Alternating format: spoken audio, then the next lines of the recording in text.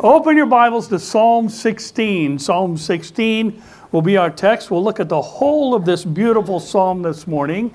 And just by way of information, our psalm today is one of 6 of the 150 psalms that are identified as a miktam of David. And that word means an engraved writing. It can also mean a poem. It's the root of the word for something carved out of or on pure gold. Now, most scholars agree that this word is meant to be taken figuratively. It doesn't mean to actually carve on a gold plate the words of the 6 miktam psalms, but rather to understand them in an application form, as we'll talk about here this morning. Now, the other miktams are sequential in chapters 56 to 60. And like our psalm, they have a very definite beginning. Our psalm begins with the phrase, preserve me. Psalm 56 and 57 begin with, be merciful to me. Psalm 59 starts with, deliver me and defend me. Psalm 58 is an indictment against Israel's enemies. And Psalm 60 is a plea for the Lord to restore, repair, and give victory to Israel after some unknown defeat they had experienced. Now, the backstory to Psalm 59 is when Saul sent men to David's house to kill him, as recorded in 1 Samuel 19. How's that for a father-in-law? Psalm 57 is about when David hid in a cave, presumably the cave at En-Gedi, from King Saul in his pursuit. And the background of Psalm 56 is when David was captured by the Philistines in Gath. Remember, he was carrying Goliath's sword, and he was in Goliath's hometown, and he had to play as though he'd lost his mind in order to escape. Now that tells us that the miktams are psalms that are wrote when things weren't going so well for David, or they were written with a backdrop of things being at their worst. And the reason the figurative meaning is the preferred meaning regarding these particular psalms is that it implies the content of the miktam psalms as something worth remembering, not just something worth writing down, something worth carving, but something that ought to impact both our hearts and minds. In other words, there are great spiritual lessons from these literal events from the life of King David, and many Bible interpreters believe that these particular psalms are like gold. Now, in Deuteronomy 6:4-9, we have a foundation for our understanding regarding the need to distinguish figurative meanings from literal language. And in the Shema, the Lord says, "Hear, O Israel, the Lord our God, the Lord is one. You shall love the Lord your God with all your heart, with all your soul, with all your strength." And Jesus would add, with all your mind. And Jesus is God, so he can add to Scripture. Amen. Amen. We need to be careful about doing that. "And these words which I command you today shall be" where? In your heart. "You shall teach them diligently to your children. You shall talk of them when you sit in your house. You shall walk when you walk by the way, when you lie down, when you rise up. You shall bind them as a sign on your hand. They shall be as frontlets between your eyes. You shall write them on the doorposts of your house and on your gates." Well, in the doorposts of Israel, on a hotel room door, on a business door, and the door entering a home, and all the passageway doors throughout a home, you will find in Israel mezuzahs, which are little boxes that have the Shema inside. You will see Orthodox Jews wearing phylacteries during prayers, a binding of a box on their hand or on their forehead. And yet in the midst of this, the things the Lord told them to do is that they are to be in their heart. And what God said when he said, bind them on your hand, bind them on your head, put them on the doorposts of your house, is I want my people living according to my word. I want my word to be on their minds. I want my words to dictate the actions of their hands and determine their going out and coming in, their rising up and lying down. So it's important that we distinguish figurative meanings from literal texts, unless we wind up with boxes on our heads and leather straps on our arms. Now, interesting that our psalm today is worthy of being engraved on a plaque or in stone for sure, but the real value is how it changes our heart, is what it says to us, especially in a season like this. We're going to find our word for the year, rest, in verse 9. And the Hebrew word is actually shakan. And it means to tabernacle. It means to permanently stay. Interestingly, it's the root word for Shekinah. Now, each of the Michtam Psalms are associated with a time of battle or personal trouble or attack on David. And we can glean from that as David wrote by inspiration of the Spirit, all Scripture is given by inspiration of God.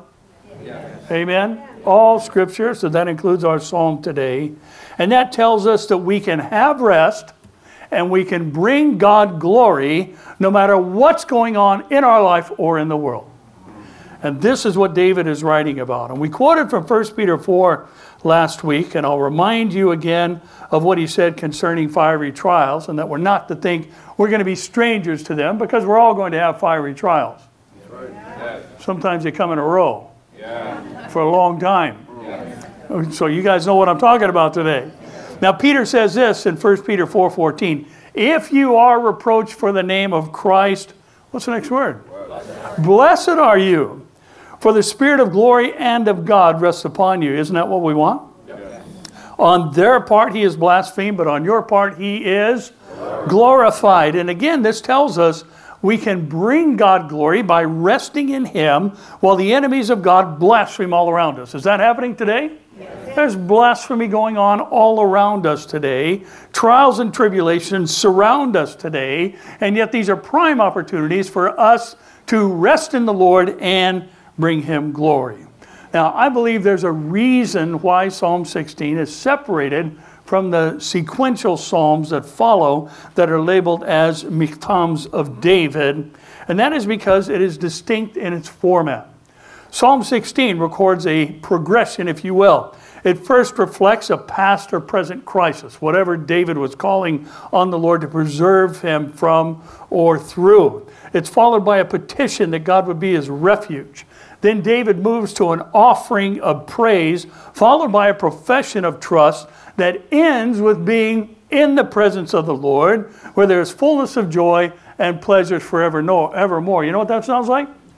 It sounds like life. Sounds like life, including the life after this one. And aren't you glad there's a life after this one? Yes. Aren't you glad it's longer? Yes. And better? Yes. And we will be perfect when we are with the Lord someday. Now this brings us to our title this first Sunday of May, and it's taken directly from our text, and our title is simply Resting in Hope. Resting in Hope. Now, I toyed with it, but refrained from titling our time The Restroom. You're welcome. For obvious reasons, but the question still remains, have we made room for resting in hope in the midst of all that's going on around us, in the midst of our personal trials and troubles?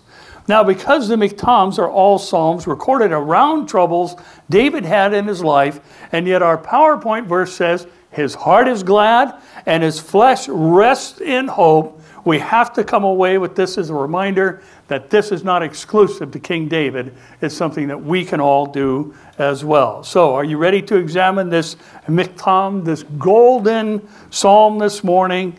Yes. And learn how we can rest in hope as well? Yes. Stand and read with me, please, the whole of Psalm 16. We'll read all the way through and then go back and touch on some of the key points for us. Psalm 16, verse 1. Preserve me, O God, for in you I put my trust. O my soul, you have said to the Lord, you are my Lord. My goodness is nothing apart from you. As for the saints who are on the earth, they are the excellent ones, in whom is all my delight. Their sorrow shall be multiplied who hasten after another God. Their drink offerings of blood I will not offer, nor take up their names on my lips. O Lord, you are the portion of my inheritance and my cup. You maintain my lot. The lines have fallen to me in pleasant places. Yes, I have a good inheritance. I will bless the Lord who has given me counsel. My heart also instructs me in the night seasons. I have set the Lord always before me. Because he is at my right hand, I shall not be moved. Therefore my heart is glad and my glory rejoices. My flesh will rest in hope. For you will not leave my soul in Sheol, nor will you allow your Holy One to see corruption. You will show me the path of life. In your presence is fullness of joy. At your right hand are pleasures forevermore. Thank you, Lord. Yes. And Father, we ask now your blessings on the reading of your word. We ask you would give us ears to hear what you're saying to us today in the midst of the trials and troubles that we all share and the ones we encounter individually. We pray that we would learn from our time how to rest in hope through all these things. We pray this now in Jesus' name. Amen. You may be seated. Now, the first ingredient, so to speak, of resting in hope is going to be found in verses 1 through 4, where David reveals his understanding and what should be our understanding and perception of God.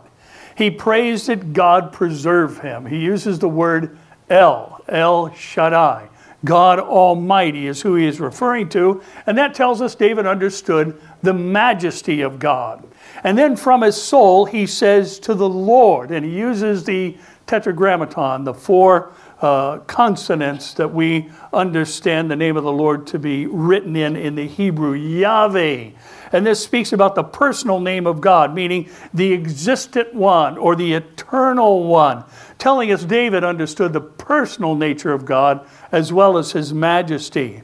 And then he says to Yahweh, you are my Lord. And here he uses the word Adonai, and that means master, which tells us David understood the role of God in his life. And then David says that his own goodness is nothing apart from the Lord, which tells us David recognized his need for God the Lord. And David understood well that there is none righteous, no, not one. As a matter of fact, you back up 2 Psalms where he opened with, the fool has said in his heart, no God. And then he wrote this after that. The Lord looks down from heaven upon the children of men, Psalm 14, 2 and 3, to see if there are any who understand, who seek God.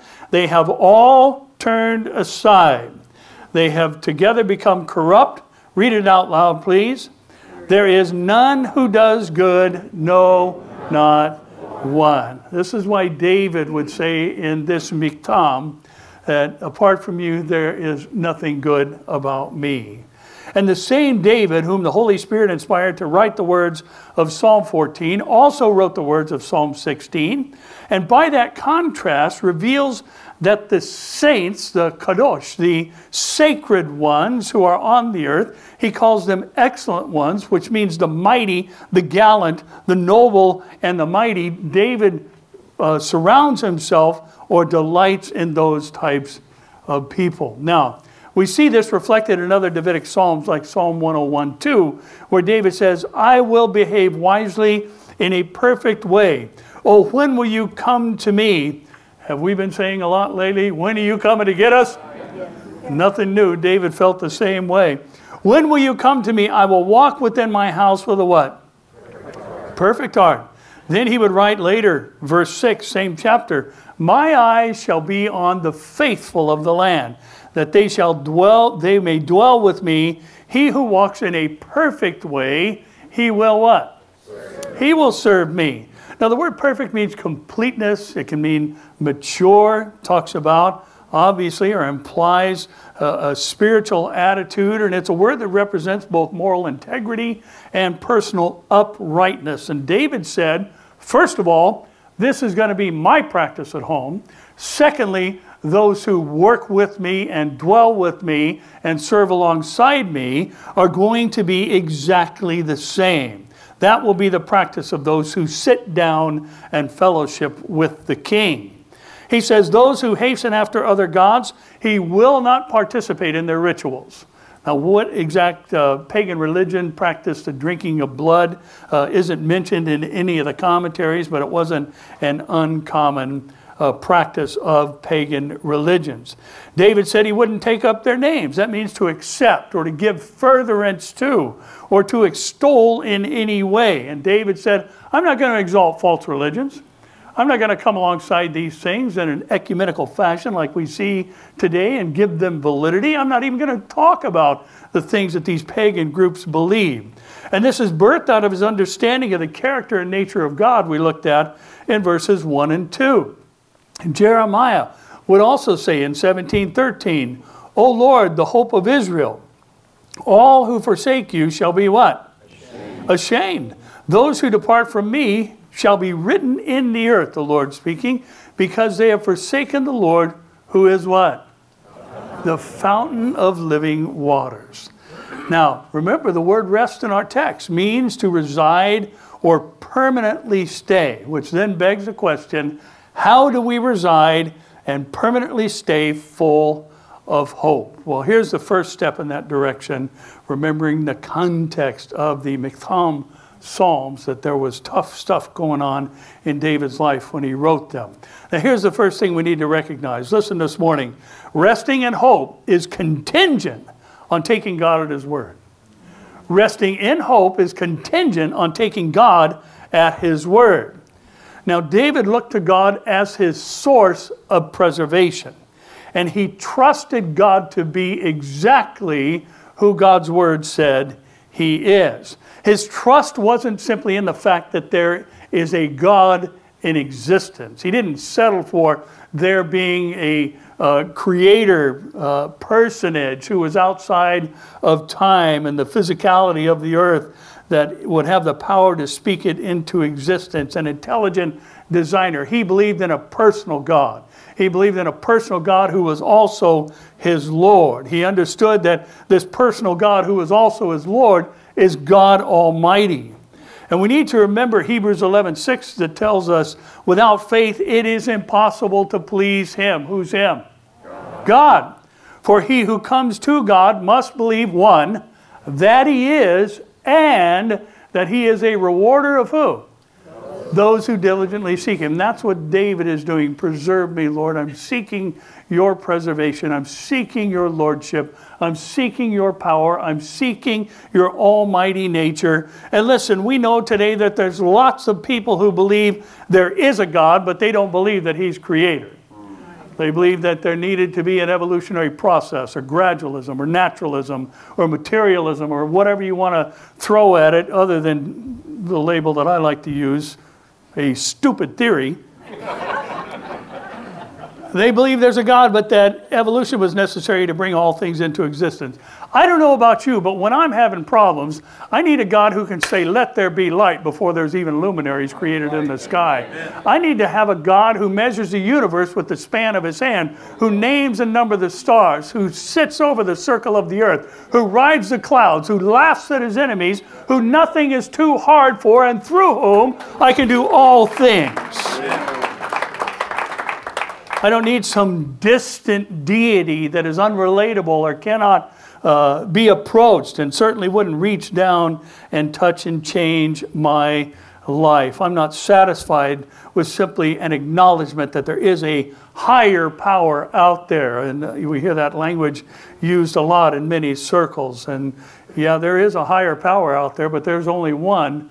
And he is the Lord, and his name is Yahweh, and he is all the things David understood him to be. And this is why David gives the sound counsel that we ought not to acknowledge the practices or beliefs of those who go after other gods. Why? Because there's no resting and hope to be found in them.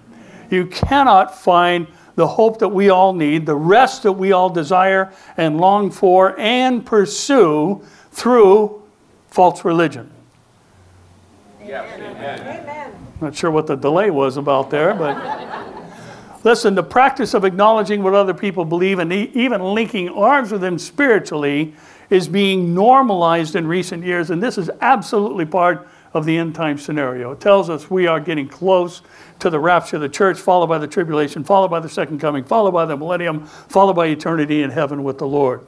Amen. Man, that's a good progression, isn't it? Yeah. Now, think about what's going on today that's in conflict with what David is saying. We have interfaith prayer meetings today. You know, I was told that a certain group that comes to the door, or not the ones on the bicycle, but the other one, the ones who stand on the corner and sell magazines, that they won't pray with you because they don't know who you're praying to. So after a rather exciting conversation in my driveway one time, I said to one of these guys and the guy he had with him, I said, let's pray before we talk any further. He totally panicked I put my hand on his shoulder like we're going to pray together, and he about jumped out of his skin. He said, I'm not praying with you. Well, why not? He said, because I don't know who you're praying to. I said, I'm going to pray to Jehovah God. Where did you hear that from? Well, it's in the Bible. Duh, you ought to crack it and read it once in a while. I mean, there's no fellowship that can be had. And finding common ground between religions is a fool's endeavor because there are none. And personal sincerity being elevated above facts and truth is what we're seeing today. And David says, I'll have none of it. Amen. I'm not going to surround myself with those things. And he's not going to have fellowship with the unfruitful works of darkness. As Paul would also write in Ephesians 5:11-13, to have no fellowship with the unfruitful works of darkness, but rather do what? Expose them, reveal them for what they are. And then he says, it is shameful even to speak of those things which are done by them in secret. But all things that are exposed are made manifest by what? Light, a metaphor for truth, for whatever makes manifest is light. And listen, the exclusivity of the Christian faith and message has fallen prey to the egalitarianism that is ruling our day today. In our day, all things have to be equal. Everybody has to have the same pay. This is socialism, which is a sin, by the way. Have I said that before? Yes. Yeah, I have. I'll say it again in the future, so stay tuned. Socialism is a sin. God doesn't want us trusting the government. God wants us trusting Him. And He wants us to work with the mind, the back, and the body that He gave us and support ourselves. As a matter of fact, He would inspire Paul to say those who won't work should not eat. I've been working hard lately, I'm sure all of us would agree. I had a friend who was an avid cyclist, and I remember Terry asked him one time, what is with these guys that are out cycling and they're riding these big, long 50-mile rides, 100-mile rides, and they got these big old bellies on them. What is that all about? He said, well, they ride so they can eat. Well, that's why we work, right? We work so we can eat. Now, in Matthew 15:7-9, Jesus said to his favorite group, his pet name, hypocrites. He's speaking to the scribes and Pharisees. Back up a few verses and you'll see it. Well did Isaiah prophesy about you, saying, these people draw near to me with their mouth, they honor me with their lips or their words, but their heart is what? Far from me, which means in vain they worship me, teaching as doctrines the commandments of men. Is there hope to be found in following the commandments of men? No. Absolutely not. Jesus said, as a matter of fact, this is the practice of hypocrites who claim to also follow God. Now this is what David is highlighting for us in this golden psalm. The Lord preserves those who trust in Him. And those who trust in Him understands that their goodness comes from God. And that God is El Shaddai, God is Yahweh, and God is Adonai. And therefore, He alone is worthy of praise. He alone deserves recognition as King of Kings and Creator of all things. And when trials and tribulation comes, the last thing we need is some man-made, fable-based religion or a meaningless ritual accompanied by empty promises. We need someone who we can actually trust in, who has proven Himself to be who He claims to be in His Word. For God alone can preserve us, and He alone is where we can find rest and hope through trust in Him. Now, look at 5-8 one more time. And David says, O Lord, you are the portion of my inheritance and my cup. You maintain my lot. The lines have fallen to me in pleasant places. Yes, I have a good inheritance. I will bless the Lord who has given me counsel. My heart also instructs me when? In the night seasons. I have set the Lord always before me, because He is at my right hand. I shall not be moved. And David acknowledges the blessings of God in his own life, and he says the Lord is his portion. The Lord is the one who keeps his cup full. In other words, the Lord is his source of blessing. He then mentions that the lines have fallen to him in pleasant places. And the word line speaks of a measuring line. And David is saying, God has blessed me greatly. Life has been good. He's inherited good things from God in this life. He would later expand on this when he wrote Psalm 103. He said in 1-5, "Bless the Lord, O my soul, and all that is within me. Bless his holy name. Bless the Lord, O my soul, and forget not all his" what? Benefits. And then he gives a list. Who forgives all your iniquities, who heals all your diseases, who redeems your life from destruction, who crowns you with loving kindness and tender mercies, who satisfies your mouth with good things so that your youth is renewed like the eagles. We might think, well, of course David blessed the Lord. Of course he was thankful. His lines, by his own admission, fell to him in pleasant places. I mean, think about it. He was a king. Therefore, he was rich. And while David does acknowledge this in Psalm 16 and 103, he also establishes in both Psalms that the spiritual blessings of God are the greatest blessings of all. Yeah. Thank you, whoever that was over here. Get on the bus over here. The spiritual blessings of God are the greatest blessings of all. Amen. Amen. Now, in 1 Timothy 6:6-10, Paul says, "Now godliness with contentment is great gain. For we brought nothing into this world, and it's certain we can carry nothing out." We've all heard the adage, you've never seen a hearse pulling a U-Haul. "And having food and clothing, with these things we shall be" what? Content. "But those who desire to be rich fall into temptation and a snare, and into many foolish and harmful lusts, which drown men in destruction and perdition. For the love of money is a root of all kinds of evil." Listen, the Bible doesn't say money is the root of all evil. It's not what the Bible says. The Bible says the love of money is a root of all kinds of evil, for which some have strayed from the faith in their greediness and pierced themselves through with what? Many sorrows. Now, I think it noteworthy that those whom the Bible records like David as being significantly materially blessed are those who didn't seek it. Think about Abraham, who back in his day, a man's possessions were measured by his livestock. And Abraham looked to the left and the right and gave the best land to his nephew Lot for his flocks and herds. God blessed Abraham. Where did Lot wind up? Sodom. You see what David is saying makes sense and has always been true. Solomon was given a chance to ask God for anything that he wanted. The Lord initiated that conversation. Tell me what you want, Solomon. I have appointed you king to replace your father David. What is it you want? Solomon said, "Give me wisdom. Wisdom to rule your people." And the Lord replied and said, "Because you didn't ask for length of days or fabulous riches," he said, "not only am I going to give you wisdom like no one has ever had or ever will have, I'm going to give you the things you didn't ask for as well."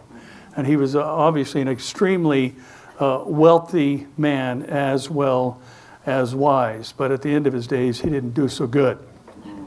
Now, listen, are we thankful for our material blessings? Yes. Whether they are much or little? Yes. Oh, that was a pretty good follow-up there. I was a little concerned that that would be a little weaker. But listen, do we recognize that godliness with contentment is great gain? Yes.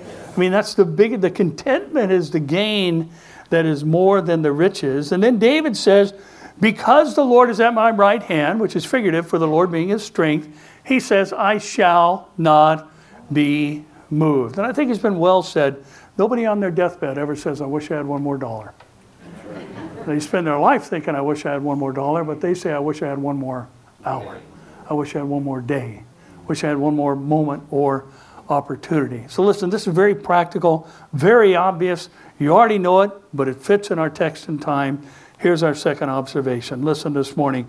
Resting in hope is a spiritual condition unrelated to material possessions.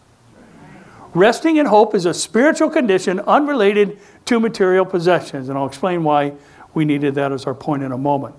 Now that means we can have rest in hope no matter what we have or what we don't have.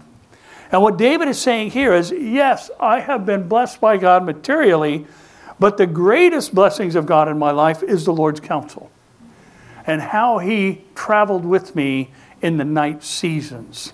All people have night seasons. Dark periods. Dry periods. Anybody know what a dry period is? We've all gone through those times where we don't feel a whole lot, where we're not just kind of oozing the Holy Spirit, so to speak. We're just kind of plodding along through life. You guys know what I'm talking about?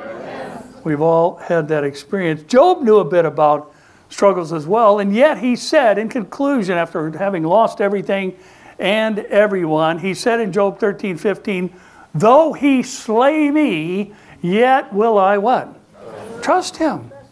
Now, there's a place we've all been to some degree in our hearts and minds, subconsciously or consciously, and that is feeling like praying or feeling like worshiping. You know, I'm not going to go to praise night. I just don't feel like praising the Lord. Really? You only praise the Lord when you feel like it? You praise the Lord when you don't feel like it? When's he worthy of praise? When you're feeling good? All the time. All the time he's worthy of praise, right?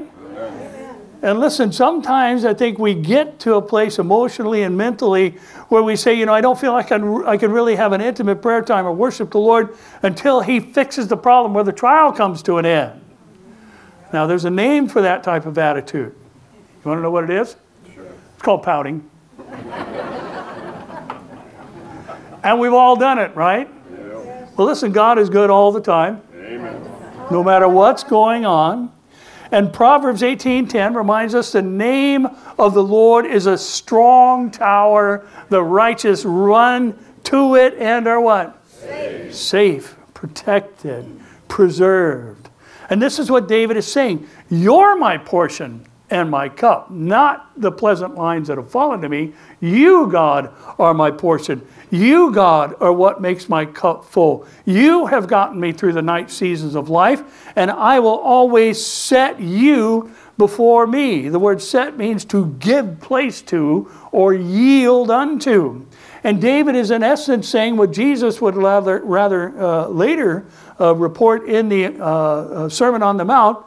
David was saying, I'm going to seek first the kingdom of God and his righteousness, and let the adding to be left to the Lord, because he is at my right hand. He is my strength, and because of him, I will not be moved. Is that true for you today? Yes. It's true for all of us. And listen, here's why our point is framed the way it is. There's a movement today that says by faith you can be rich. By faith you can be healthy. And this promotes exactly the opposite of what the Bible actually teaches. Do Christians get sick? Yes. Are all Christians wealthy? No. No, they're not. Is it because you lack faith? No. It's because God portions out what he does to whom he desires. And, you know, I think we'd all like a bigger portion sometimes, right? But yet, David is saying here that material things and good health are not what establishes our ability to rest in hope. Because the Bible says riches take wings. How many have heard money talks? Right? It does. You know what it says? Goodbye. Health changes. Right? You know, this getting older thing just stinks. I want nothing to do with it. You know, you get out of bed and you feel bad. You know, I've read it before, and now it's come to be a reality. You know, when you get to a certain age, you can get hurt sleeping. Right? You get up and, I can't walk. What did I do? What was I doing in that dream? But someday we got a new package coming, amen? A serious upgrade. And David says, listen, the lines have fallen to me in pleasant places, but those things are far inferior to resting in hope through trusting in God the Lord. Now, verses 9 through 11, we'll wrap it up. He goes on to say, therefore, my heart is glad, and my glory rejoices. My flesh will also rest in hope. For you will not leave my soul in Sheol, nor will you allow your Holy One to see corruption. Those are two separate thoughts. You will show me the path of life. In your presence is fullness of joy, and at your right hand pleasures for evermore. Because the Lord is David's strength, at his right hand he shall not be moved. And therefore his heart is glad, and he rejoices, and his flesh also rests in hope. Now, rest in this context obviously can be the Hebraism for death. And in verse 10, he sets the context meaning for us. David is referring to his own death when he speaks of his flesh resting in hope based on the fact that his soul will not be left in Hades or Sheol, the domain of the dead. And then David switches gears and gives us one of the great messianic verses of the Psalms, and he established for us why he has this hope, and that is because the Holy One, that's a title, a messianic title, the Holy One of Israel, will not be allowed to see corruption. Now, Jesus was in the heart of the earth of the tomb for the same number of days Jonah was in the belly of the great fish, according to Matthew 12:40, which was for how many days? 3 days. Now, it's very specific about 3 days and 3 nights. And listen, we all understand it, that when you say, we're going on vacation in 3 days, that doesn't mean you're leaving in exactly 72 hours. It means you're leaving within that window of the next 3 days, today, tomorrow, and the day after that. Doesn't have to be 72 full hours that Jesus was in the tomb. Come on, that's just common sense, right? So part of 3 consecutive days, Jesus was in the tomb. Jonah was in the belly of a great fish.